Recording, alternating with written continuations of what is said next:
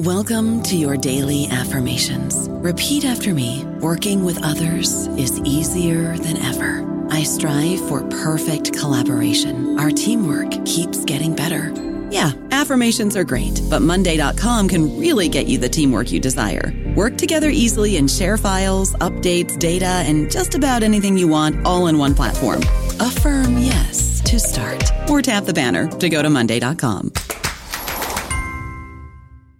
Hello, everybody. This is Marshall Poe. I'm the editor of the New Books Network, and I'd like to tell you that we have a new and improved website. It has 2 new features that we think you'll love. One of them is a vastly improved search engine, so that when you type in keywords, you'll get a bunch of episodes really quick. The other is the ability to create a listener account, and in that listener account, you can save episodes for later listening, so you can create a kind of listening list. We think these features are neat, and we think you'll enjoy them. Please visit the site today. Welcome to the New Books Network. Hello, everyone. Welcome to another episode of New Books Network. This is Morteza Hajizadeh, your host from Critical Theory Channel, and today I'm honored to be speaking to Dr. Andrew Casper. Dr. Andrew Casper is an associate professor of art history in the Department of Arts at Miami University, and he's here to talk to us about his book, An Artful Relic, The Shroud of Turin in Baroque Italy, published by Penn State University Press in 2021. Andrew, welcome to New Books Network. Thank you. It's really great to be here. And I have an update. I've actually been promoted to full professor now. Wow, so I have a that's new great. title. Boy, we should ask your university to update your webpage. Yeah. Well, it goes into effect in a couple months. So yeah. Cool. Well, congratulations. Can you tell us a little about yourself first, Andrew? How did you become interested in history of art in general, and especially Baroque Italy? Tell us a little about yourself, your background, and then about the book. How did the idea of this book come about? Yeah, so my area of specialization is in, generally speaking, early modern Italy, but in particular, religious imagery of the Counter-Reformation and early Baroque period. And so I've always been interested in sort of the role of religious images from a devotional point of view, from a cultural point of view, and also from an artistic point of view. And it actually kind of suddenly occurred to me that this interest in religious imagery of the early modern period actually could meld quite nicely with what has been a lifelong interest in the Shroud of Turin. I've been around, long enough that the Shroud of Turin has underwent quite an interesting sort of modern history. And I first became interested in the Shroud when I was about 9 years old, and it was subjected to carbon dating. And that's when it really kind of burst onto the scene from an international media point of view. And I was, like I said, about 9 years old when that happened. And it wasn't until I was in graduate school when I kind of realized that there's actually a relevance between the Shroud of Turin as a religious image and my field of art history. And this project basically started when I was in graduate school, but I didn't really get to work on it as a book project until it was about 2010 when I traveled to Turin for the first time and got to see the Shroud of Turin. It was during one of the very infrequent public exhibitions of the Shroud. And then over the course of the next, 10 or so years, I started doing research in the archives. And what I uncovered was that there is, in fact, an art historical relevance to the Shroud of Turin that hasn't really been talked about at all in any of the existing literature. It's fascinating. So it has been an obsession since you were like 9 years old, right? Yeah, very much so. Very much so. And I should say, I'm not a religious person. And the whole debates about whether or not it's real or not, which is really a matter of religious faith, is not what interests me. And I'm one of the few people that is not motivated by answering the question, is it real or is it not? I'm looking at it from the perspective of an historian and a religious historian, but also in particular as an art historian. So let's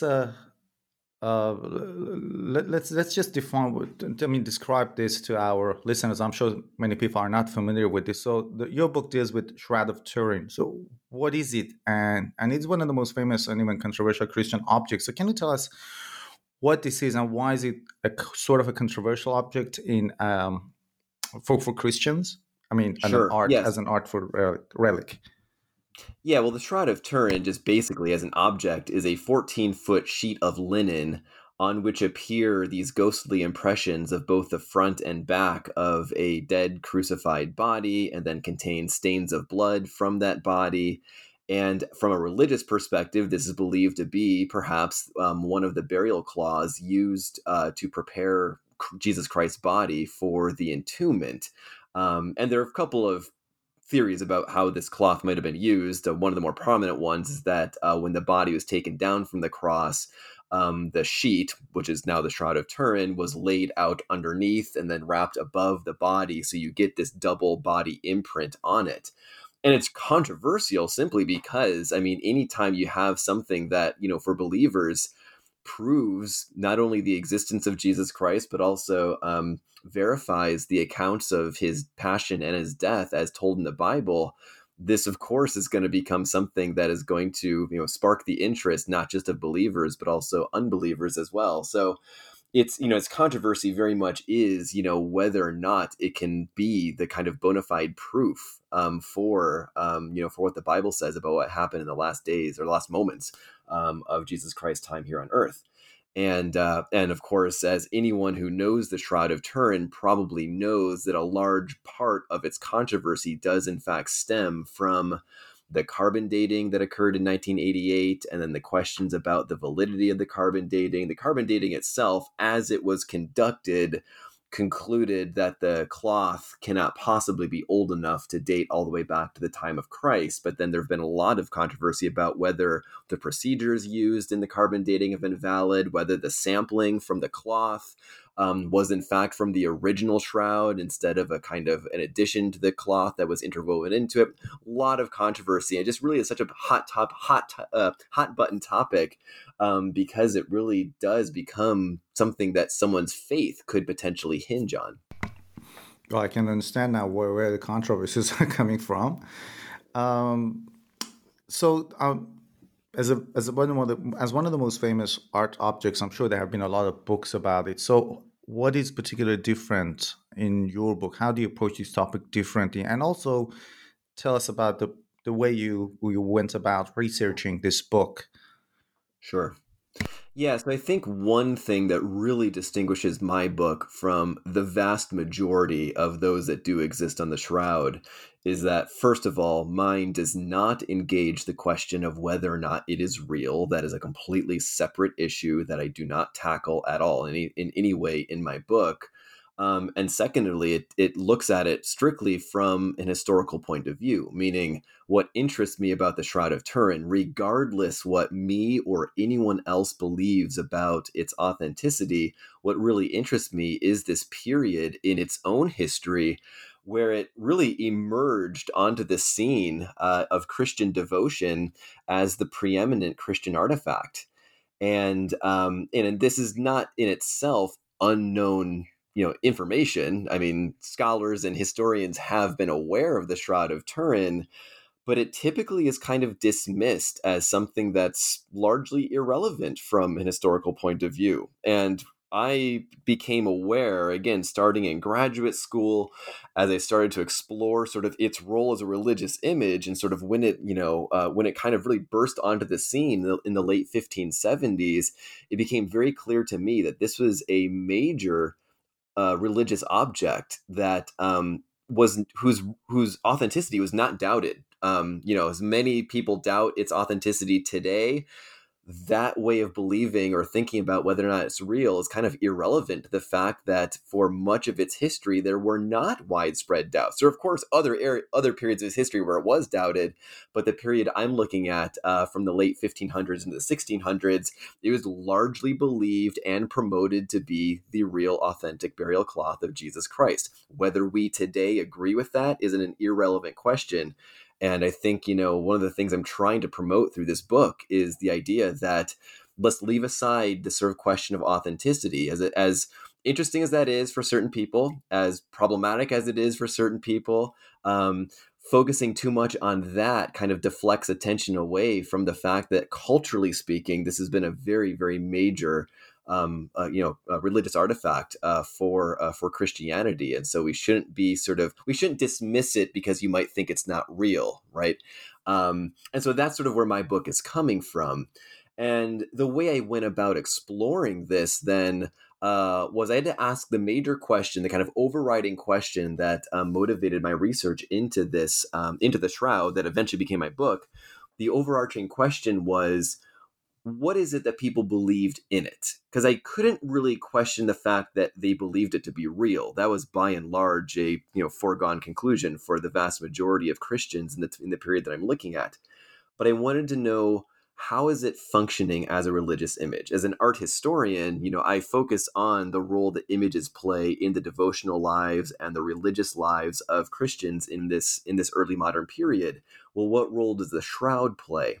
And so one of the things that I had to overcome was the very fact that for many people, the Shroud of Turin, just as an object, is irrelevant to art history, because by no stretch of the imagination, whether you are on the side of believing it's real or not, it's by no means a conventional work of art, so to speak, right?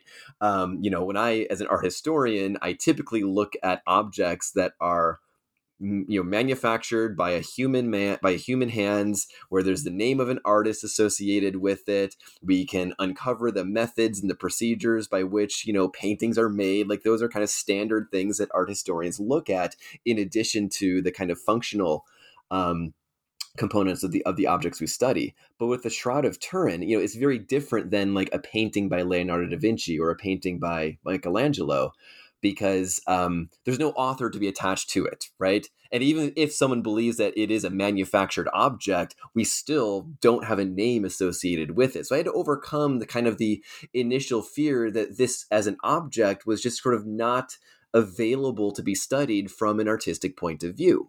Well, the more I explored it, and I explored this thing by going to Turin many times over the course of a decade, I dove into the archival materials that exist, manuscripts and published treatises, and various sorts of materials that kind of give us a clear sense of, what the Shroud of Turin was for people at this time. And what surprised me, in fact, was that the way that the Shroud of Turin was described, starting in the late 1500s and through the 1600s, was in fact as a work of art. But not as a work of art in the sense that therefore it's a fake, manufactured, human-crafted object, but they saw it as a divine work of art crafted by God. And when describing its sort of artistry in that regard, many people were describing it as something that God painted, and God used sort of Christ's blood as the pigment. And they even engaged some of the theoretical components of art making that all art historians of the Renaissance, late Renaissance, and Baroque period know. But they, like the theories about, color and theories about disegno and design and all these kinds of things, all of a sudden those ideas that generate from the history of art are now being applied to the Shroud of Turin, but not to argue that it's a work of art, but to argue that it's a divine painting. And therefore, that's what generated the title of my book, An Artful Relic. It is both a relic in cloth that, for believers came in direct contact with the body of Jesus Christ, also that it absorbed, his blood that was discharged from his wound. So it's a relic in that regard, but an artful relic because it's seen to be crafted by God as a divine work of art.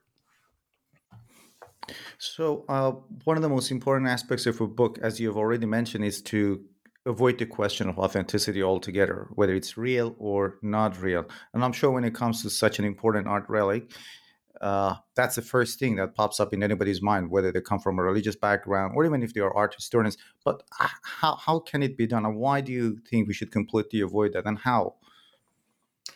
Well, it's not so much that we should avoid the question of authenticity, but it's more that we should set aside our current contemporary notions of what counts as authentic and what doesn't. Because one of the major takeaways from this book is that the way in which we today kind of completely separate authenticity from artistry or authenticity from artfulness is not the way that people back in the early modern period that I'm looking at thought about these issues. And so again, like when I'm talking about an artful relic, I'm saying it's conceptualized as somehow both an authentic relic. Its authenticity is never questioned, but these ideas of artistry can actually be used not to argue against authenticity, but actually reinforce it. Because what changes, therefore, is not the notion of whether the Shroud of Turin is artfully crafted, but who's responsible for crafting it. Today, if you're to say the Shroud of Turin is an artificial object, what we mean is that it's a fake relic, right? That it was manufactured by human means, either innocently to sort of just be a representation of the idea of the Shroud of Turin, or fraudulently in an effort to actually convince people that this thing is the thing that it only purports to be. And that strict separation, that kind of polarization, is one of the major things that is a feature of our sort of paradigms of belief, but does not really reflect the way that that audiences in the late 1500s and through the 1600s thought about this. So, again, the question of authenticity, it's not that I'm disregarding the question entirely, it's that I'm asking us to consider that authenticity can be thought of in a very different way than what it typically is today, if that makes sense. Yeah. And in your book, you talk about how Shroud of Turin was understood in that period. So can you tell us, how did viewers see it, use it, or even understood it back then? Yeah, so again, because it was an object that was believed to have come in direct contact with the dead body of Christ, that by itself already would earn it the prestige of being what we call a secondary relic, in the kind of scope of religious objects and sacred objects throughout Christianity. Relics are like physical, tangible proof of the existence of holy figures. And primary relics would be, like pieces of a holy person's body, like the arm bone of a saint, or even the whole body of a saint, or the head of a saint. And these are standard throughout the Christian world, going back to the early medieval period. And then secondary relics would be, objects that aren't the actual physical remains of a holy figure, but objects that came in direct contact with them. Now, the Shroud of Turin is unique because it kind of combines both a secondary and a primary relic, because it is an object that came in direct contact with Christ's body, but then also by virtue of absorbing his blood and also whatever other bodily fluids, became sort of a piece of the body. And that's incredibly rare for Jesus Christ because, as any Christian knows, or anyone who's familiar with Christianity knows, Jesus Christ's body in its entirety resurrected up into heaven. So he didn't leave behind, bodily relics in the same way that other saints did. So the Shroud of Turin is already thought of as this incredibly prestigious object because not only is it a sort of an object that came in direct contact with his body, but it actually contains traces of his body as well. So that's kind of the way that people first thought about it. But then the added thing, besides the sort of contact and besides the traces of blood and whatever bodily fluids might be there, the fact that it also is a miraculous image, where the body of Jesus, when it came in contact with the cloth, by some mystery, by some miracle, sort of transferred that body image to the surface of the cloth. So you see an actual visible record of Christ's body. So that gives it an added dimension that really kind of rises it quite high above the other kinds of religious objects that existed in that day. And so the belief in the period I'm looking at, and really going back, throughout its known history, is when one encounters the Shroud of Turin, you're basically encountering Jesus Christ himself. And it's for this reason that the Shroud of Turin was exhibited publicly throughout its known history. It was shown to pilgrims on a regular basis, and this especially took hold in the late 1500s. So the period that I'm looking at, the very sort of initial sort of history, micro history that I'm looking at for the Shroud, is when the Shroud arrived in the city of Turin. And that was in the year 1578. Prior to that, it was in southern France in various locations. Just before arriving in Turin is in the town called Chambéry. And that was the seat of power of the Savoy family, the dynastic Savoy family that owned the relic since the mid 1400s. Well, the Savoy transferred their capital from Chambéry to Turin in 1563. And then in 1578, they transferred the Shroud over to Turin. And then from that moment becomes the Shroud of Turin. Well, in 1578, it was taken to Turin to basically because there was a cardinal and archbishop of Milan who at the time was wanting to give thanks for having survived the plague that ravaged northern Italy in the mid 1570s. And he wrote to the Savoy Duke and said, I would like to come and worship the Shroud of Turin. And the Savoy Duke basically said, I'll tell you what, we just moved our capital. We'll move the Shroud to Turin, which is roughly halfway between Milan and Chambéry. So it kind of saved the Cardinal Charles Borromeo half the journey. Well, when Borromeo went to Turin in 1578, they also exhibited the Shroud publicly on 2 occasions within 2 days of each other, to what was a reported audience of about 40 or so thousand pilgrims who flocked to Turin. And that sparked this industry of regular public exhibitions of the Shroud to tens of thousands of pilgrims nearly every year, not quite every year, but nearly every year from the late 1570s through the 1600s. And so these pilgrims are flocking to the city of Turin, and they see the Shroud is displayed publicly, and they're all clamoring to try to catch a glimpse of the images of Christ's body and the traces of blood. And the reason why this was such a big deal is because by virtue of it being a cloth that came in contact with the body, containing traces of the body, and conveying an image of the body, it really was a surrogate for actually witnessing Jesus Christ with your own 2 eyes. So the belief around the Shroud was very much that this is the closest that we can come, at least on earth, to being in the direct vicinity of Jesus Christ himself. There is this text in the book that I'd like you to kind of expand on that. Not begotten, but made, makes a rather new argument about how ideas generated from Renaissance and Baroque theories of art informed understanding of Shroud of Turin as an artful relic. Can you explain this more, please? Yeah, sure. So I'm basically taking one of the lines from the Nicene Creed that refers to Jesus as begotten, not made, meaning that he is generated directly from God the Father, not crafted, but one with, materially one with God the Father. And I sort of flipped that concept as the title to the second chapter of my book as made, not begotten, because of this burgeoning sort of way of understanding the Shroud of Turin. Again, while saying it's authentic, this is by no means saying that it's not a real relic, but at the time they're saying this is a made object, but it's the author of, who did the making, it's God, using sort of artistic techniques metaphorically, right? This is all sort of in the realm of metaphor, but the way in which these treatises, these devotional manuals, and these theological treatises and historical accounts of the Shroud from the late 15 through the 1600s, they're very much regarding it as something that is crafted by God.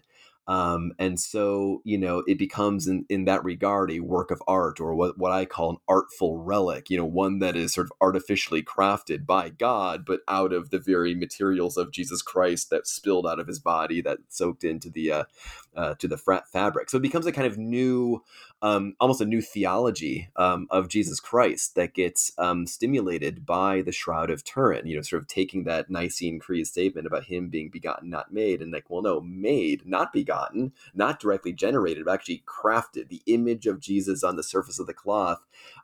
Quite literally, there's treatises that talk about how Christ, used, or sort of God used paintbrushes and actually drew the outlines of Christ's body, or sort of sketched it in the way that, an artist, a regular run-of-the-mill artist would, draft out a preliminary sketch in the preparatory stages for making a finished painting. All those ideas about the craft of painting in a very mundane way are then attributed to God acting as painter to make or craft or artificially produce the image of Christ on the surface of the Shroud.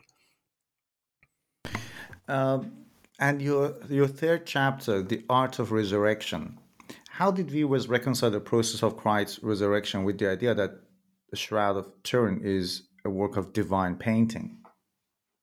Yeah, that's one of the one of the major obstacles I think that had to be overcome when the Shroud kind of burst onto the scene in the late 1500s into the 1600s. Because we have to remember that this is an era that any historian would know that that is the era of the Counter-Reformation.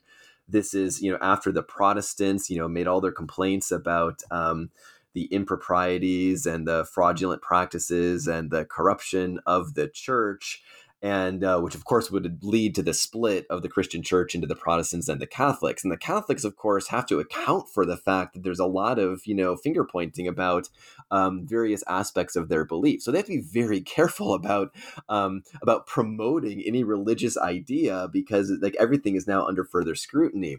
Well, I take a step backward a little bit. I'll get back to the core of your question in just 1 second. One of the things that was questioned by the Protestants was the very validity of religious images.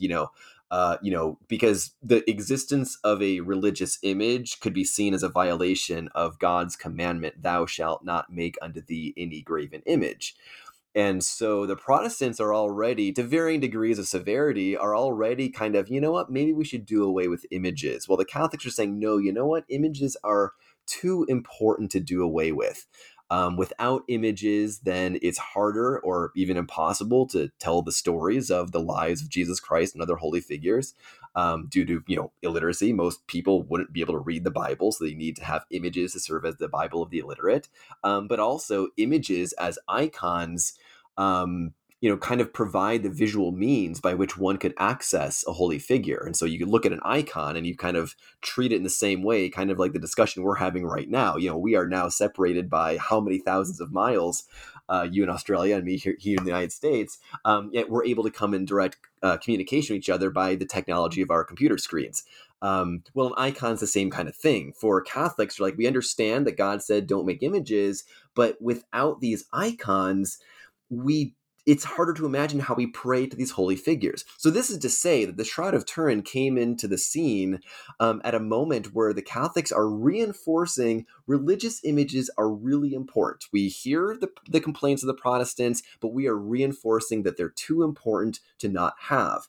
Well, now you have something that purports to be the artful, so to speak, relic of the resurrected Jesus Christ. Well, theologically speaking, Jesus should not have left any bodily remains on earth. When he rose into heaven, he resurrected and then ascended into heaven, his whole body went with him. And so the promoters of the Shroud of Turin had to kind of overcome the fact or reconcile the fact that that there was this sort of act of resurrection, and yet there also is this quote unquote artfully crafted relic of his body left back on earth. And their solution was actually kind of ingenious in that they actually attributed the resurrection itself to a work of art making. And so the theology behind this is really complicated because it gets into all sorts of theologies of blood and, whether Christ had, well, if he did leave blood behind on earth after, it all got reabsorbed into his body and then the body went up to heaven, well, which blood was left behind? Was it vital blood versus, it's sort of theories about blood. And those are really complicated, but the way that the resurrection is described in these treatises on the Shroud of Turin, they basically say that essentially Christ shed all of his blood. It sort of, exited his body, soaked into the shroud, and seemingly would have soaked into the shroud in a kind of abstract manner, right? Just kind of was this big blood stain. Well, at the moment of the resurrection, then Christ absorbed a good portion of his blood, but not all of it. And what was left behind was then left in the shape of his body. And so in that regard, the resurrection was like an act of negative image making or reverse image making, however you want to say it, where instead of applying pigment and adding pigment to create the image of a body, it was a subtractive method of removing pigment, and what's left behind is in the shape of his body. And so the third chapter, as you allude to, of my book is called The Art of Resurrection, and the way in which the Shroud of Turin is kind of reconciled with these theologies of the resurrection of Jesus Christ's body. They sort of maintain this idea that it is a divinely artificial or divine work of art that God crafted. This for me was one of the I think one of the most fun discoveries that I made. And you have to imagine, you mentioned before, you asked me to describe what my process of research was like. I mean, I'm going to Turin every summer for a decade, and then sometimes during the academic year as well. And I'm just, getting all of these texts that were published in the 15 and 1600s, and I'm just reading through page by page by page by page and page, and just making note of whenever there's any reference to artfulness or artistry or processes of painting or what have you. And I was not prepared at all to uncover and to kind of discover the fact that even the resurrection itself, like that act of the body sucking in back all the blood and then coming back to life, would also be described as a artistic act, not just a kind of, an act of revivification, but an artistic one at that. I don't know about you, but I'm very busy and I don't have a lot of time to cook. That's why I subscribe to Factor. Eating better is easy with Factor's delicious, ready-to-eat meals. Every fresh, never frozen meal is chef-crafted, dietitian approved, and ready to go in just 2 minutes. You'll have over 35 different options to choose from every week, including Calorie Smart, Protein Plus, and Keto. These are 2-minute meals. Factor meals are ready to eat and heat, so there's no prepping, cooking, or cleanup needed. They're flexible for your schedule. Get as much or as little as you need by choosing your meals every week. Factor's the perfect solution if you're looking for fast, premium options with no cooking required. Sign up and save. We've done the math, and this is important. Factor is less expensive than takeout, and every meal is dietitian approved to be nutritious and delicious. Head to factormeals.com/NBN50 and use code NBN50 to get 50% off. That's code NBN50 at factormeals.com/NBN50 to get 50% off. And in the final 2 chapters of the book, you talk about the different copies of maybe the Shroud of Turin. And I guess, again, we come to the question of authenticity that you mentioned at the beginning. So what do those copies tell us about how viewers understood the relationship between copy and original? And how does it relate to the ways we understand them in those terms? Yeah, so the copies that I refer to in the 4th and 5th chapters of my book are of 2 forms. Some of these are like full-size, 2-scale painted reproductions. I mean, I'm kind of at a loss for really what to call these. I settle on copy, but reproduction is a kind of good way of thinking about it as well.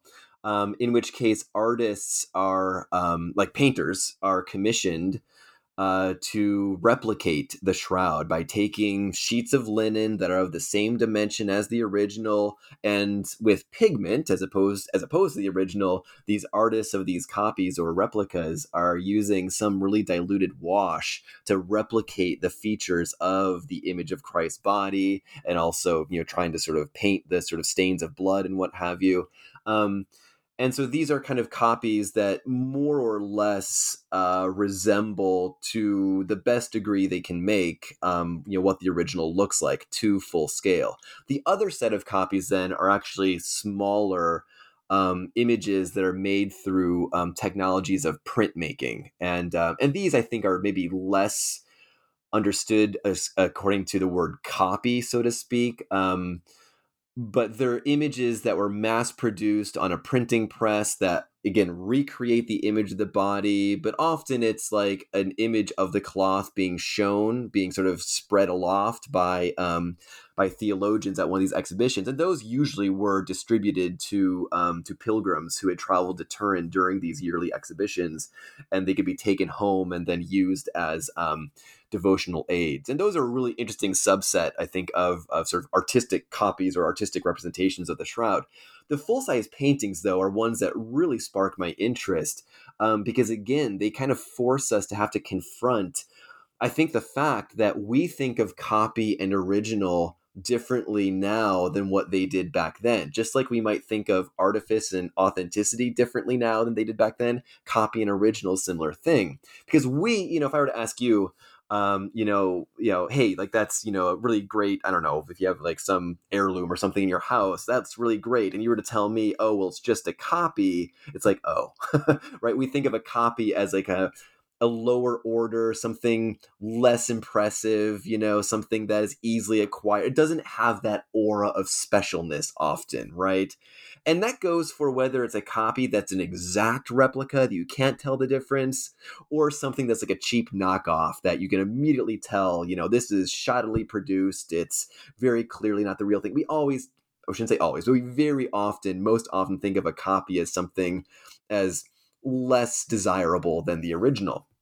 Well, with these copies, and again, these painted full-size replicas of the Shroud of Turin, they didn't actually have that same distinction. Now, nobody's mistaking these copies for the original. It's really important to make that point. These are not copies that were passed off in any kind of deceptive or fraudulent way as the original Shroud. And the reason why we know that is because the vast majority of these copies actually have text, like an inscription, appended, usually along the bottom, sometimes along the top, that basically says extractum ex originale, meaning extracted from the original. Then often we give the year of manufacture. So we'll have the year, let's say 1646 or 1623 or what have you. So you already know that the date of manufacture automatically disqualifies these copies from being regarded as the original. But they were regarded as still just as powerful and just as important as the original. And one of the reasons for that is because, according to documents that we have, a large number, if not all of them, we don't know how many, but at least a large number of these copies, when the artist was done painting them, they actually took that copy and they had it pressed against the original Shroud. And then when you'd peel the copy back, the idea was it somehow absorbed some originality or some power, some aura of specialness, some divinity, what have you, from that original. And so when you go, or when pilgrims at the time would go and see a copy of the Shroud of Turin, it really was in many regards seen as just as special of an occasion as if you were seeing the original. And again, even though these copies are not by any means understood as somehow a replacement for the original, or, a sort of deceptive, trying to pass itself off as an original. And so again, the idea of copy and original, like those categories of objects, can in fact be much more closely aligned for audiences back then than what we typically have today. You raise a lot of fascinating points, and I was reminded of many things. Like, I am interested in medieval history, and I've talked with some people about the idea of manuscripts and then this whole idea of authenticity that doesn't really matter because that manuscript was written by some scribes, so it's never ever the original one. And I'm originally from Iran myself. And I remember when I was a kid, there were people who would go to some shrines in different cities in Iran. They would just have a ordinary piece of cloth. They would just rub it against the shrine and they would bring it back home as a relic. And people who were religious, they didn't really care. They would just touch that as if it has this magic power. And another interesting thing to me was that I guess about 15 years ago, again, I was in Iran back then. And I think it was around the time that one of the holy shrines in Iraq had, there was an explosion, or I think there was this terrorist bombing in a mosque, an important mosque in Iraq, and Iran decided to rebuild the shrine there.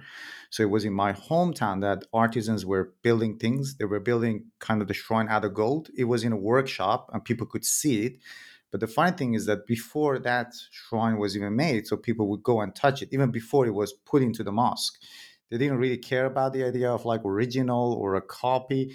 It wasn't even a religious relic in the workshop. It was just being built. But people touched it and they would drop cloth or rosaries, kind of Muslim rosaries.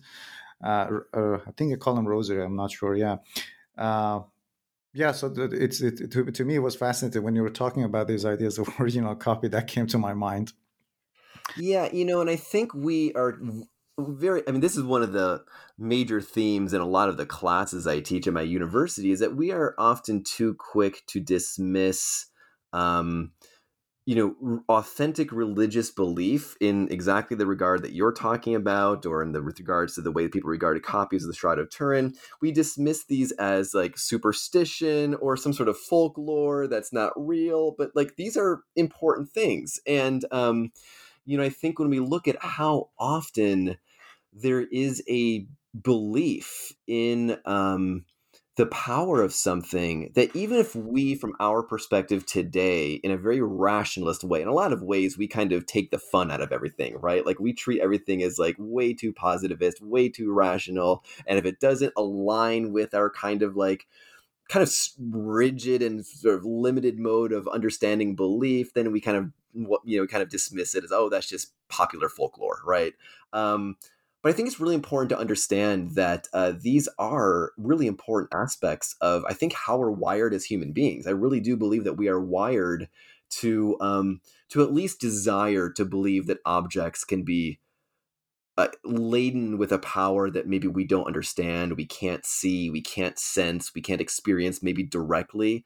And I do this myself, right? I mean, I know that I have, probably what even I would admit are kind of silly beliefs in, certain objects I hold very dear. Why do we have photographs of loved ones on the mantles of our homes if we didn't believe that maybe, even though they might be just photographs, somehow the presence of our loved ones are there, I think it's important to acknowledge that, we as human beings often do, even against all quote unquote rational thought, we often do attribute like a sense of authenticity, originality, or even like divine or supernatural power to objects that we might be embarrassed to admit we treat in that kind of way. And these copies are so interesting too, if you don't mind me going off a little bit on a tangent. Because I had a couple of experiences, and I actually talk about this in the epilogue of my book, which is actually one of my favorite parts about my book, is the final, 5 or so pages, this epilogue where I sort of revert to first person, which is not very often done in academic writing, and it's very reflective about my experience undergoing the research for this book, which experiences that I'm going to have with me to the day I die. I mean, just the process of researching this book and writing it was really just my life's passion. But in particular, tracking down these copies, I was surprised how unimportant they are regarded today, knowing how important they were regarded back in the 15 and 1600s. And so, I mean, there were, I was kind of laughed at, not really laughed at, but kind of, I was dismissed as kind of a curiosity. Like, why is this American showing up in these remote churches in Italy asking to see these copies of the Shroud of Turin? And, they oftentimes, sometimes reluctantly, but more often with a sense of kind of amused curiosity, be like, sure, you want to see this? Fine, here it is. It's not that big of a deal. We don't really take much stock into it.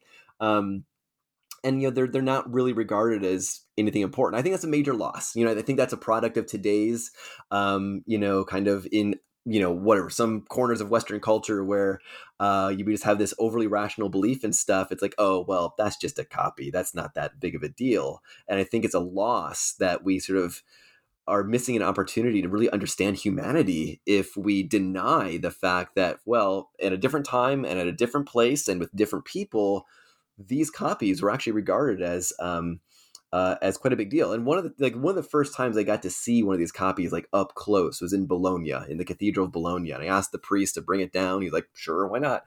And he rolled it out into a table, and I was as giddy as can be. I mean, to me, this was like, I am looking at an object that is laden with this sacred history, this religious belief, and, potentially could have come in direct contact with the actual shroud. And I'll never get that close to the actual shroud. Nobody will.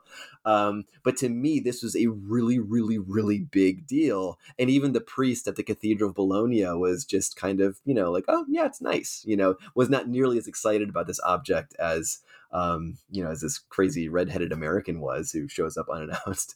So it's really interesting, like, the differences, the way these copies are treated today versus how they were regarded back then. And so why does the history of Shroud of Turin, the way you present, matter to us now in 21st century? Yeah, I think it's just really important. I'm really trying to sort of slice through what I think as, and I'm going to make some people mad, I'm sure, but what I see as kind of just a really tiresome preoccupation with, whether it's real or not. And again, I said this before, but I'm going to elaborate a little bit. If you just look up the Shroud of Turin today, or for most people who know it in any kind of way, they just know it as this object of extreme controversy.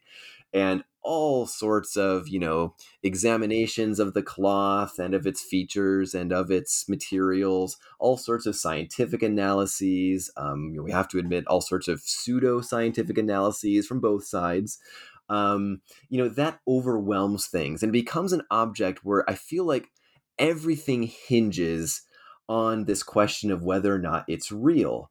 And I frankly think, and this is where I'm going to maybe make other people mad, the people that think it's real, it's not nearly the slam dunk they think it is. The people that don't think it's real, it's not a slam dunk for them either. It's a really vexing thing.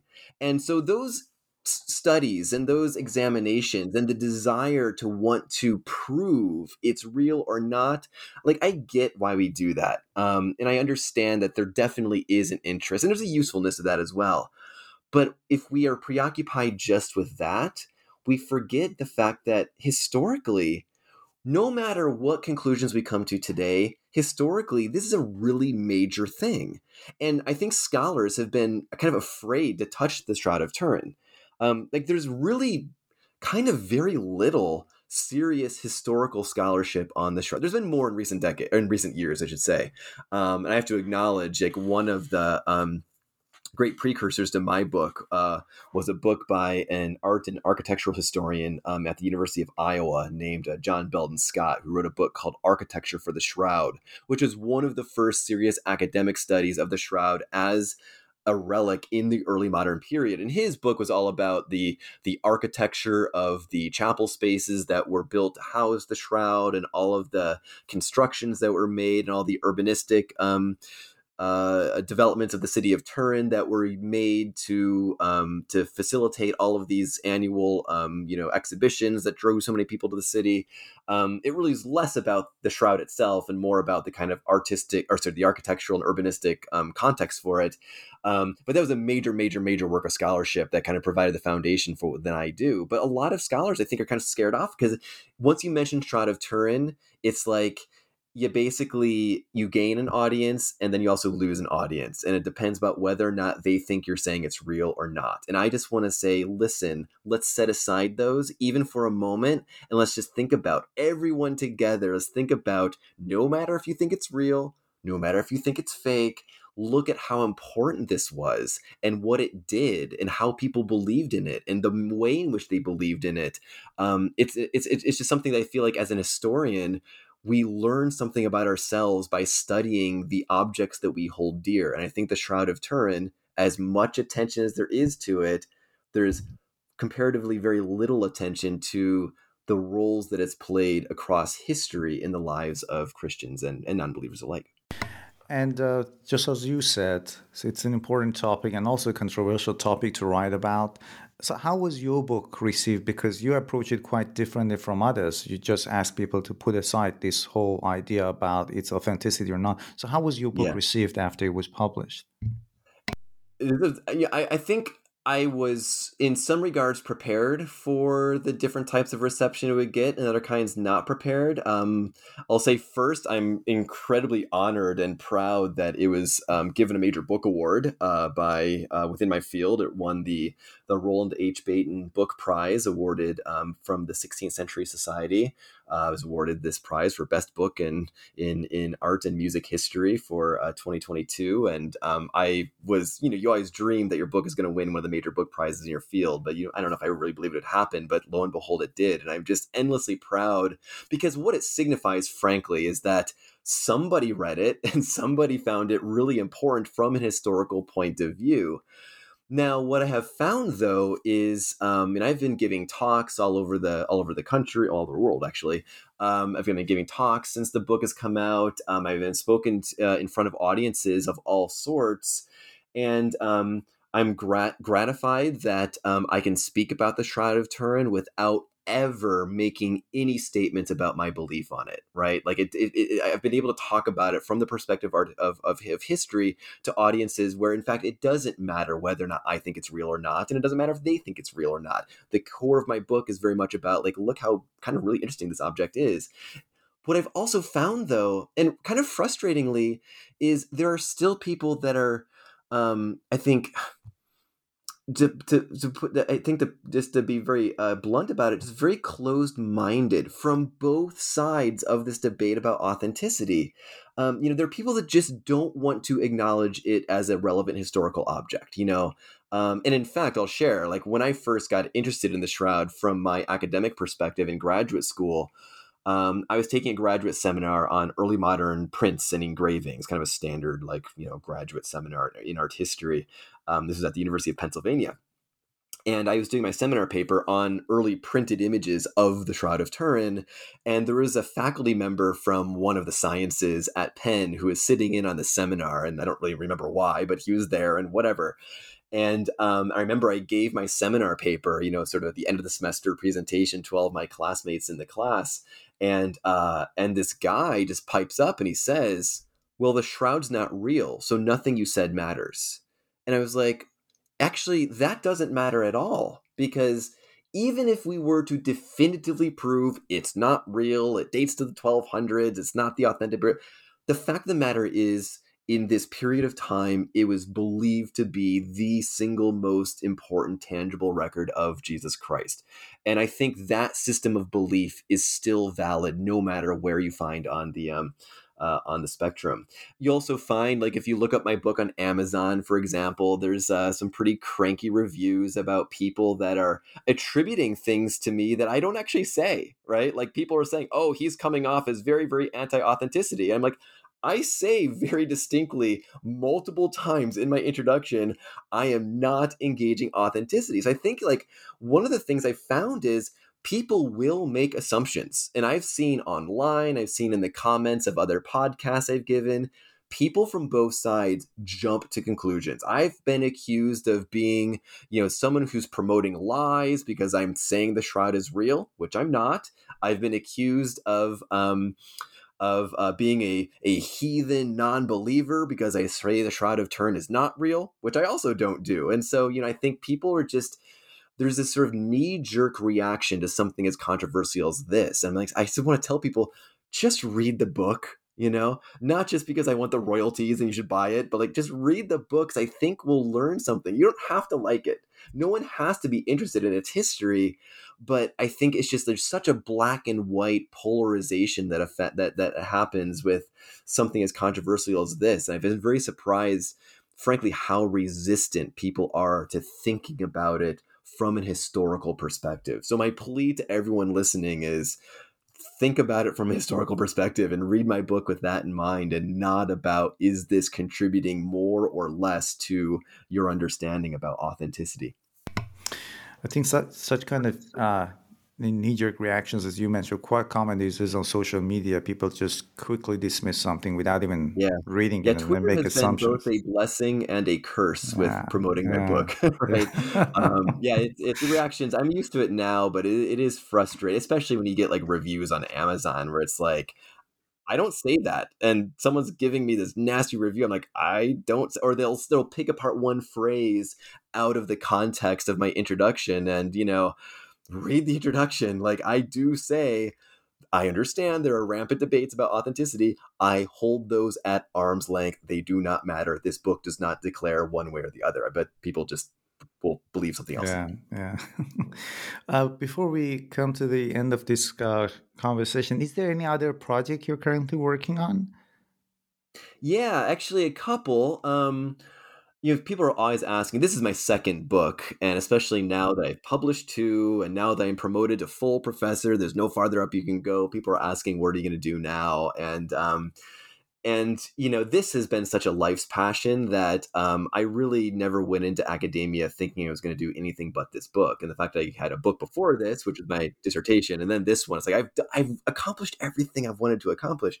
But I am working on something that is ending up being kind of Shroud of Turin adjacent. I'm looking at artistic, like actual conventionally artistic depictions of the body of the dead Christ in the late 1500s, and in particular in the city of Bologna. And I'm looking at certain paintings that show the dead Christ, like the Lamentation, or the Deposition from the Cross, or the Entombment, where the body of Christ looks emphatically dead, very different from like your typical Renaissance understanding of the way in which artists typically would idealize Christ's body. Even in death, they'd make it look very vital and athletic, and almost like he's just resting, like sleeping, taking a nap instead of actually dead. And there's a couple of paintings, one in particular that is, it's a cadaver. It's a depiction of Christ's dead body as this graying, emaciated, cadaver.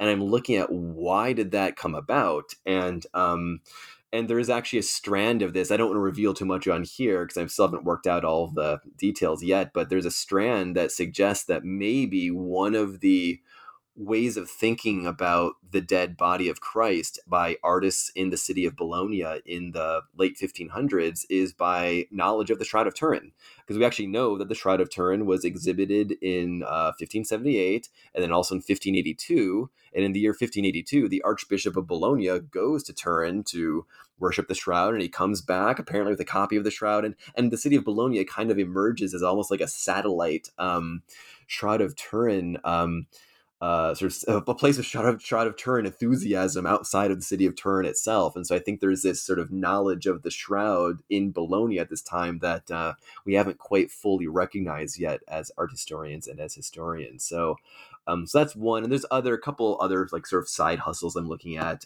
like miracle working images, kind of all within my overall interest in religious imagery of the early modern period. We'll see. I don't know if another book will come out or not, but we'll see. Thank you very much, Andrew, for taking the time to talk with us about Shroud of Turin on New Books Network. Thank you so much for having me. It's been a great honor, and I wish you all the best of luck as you move forward.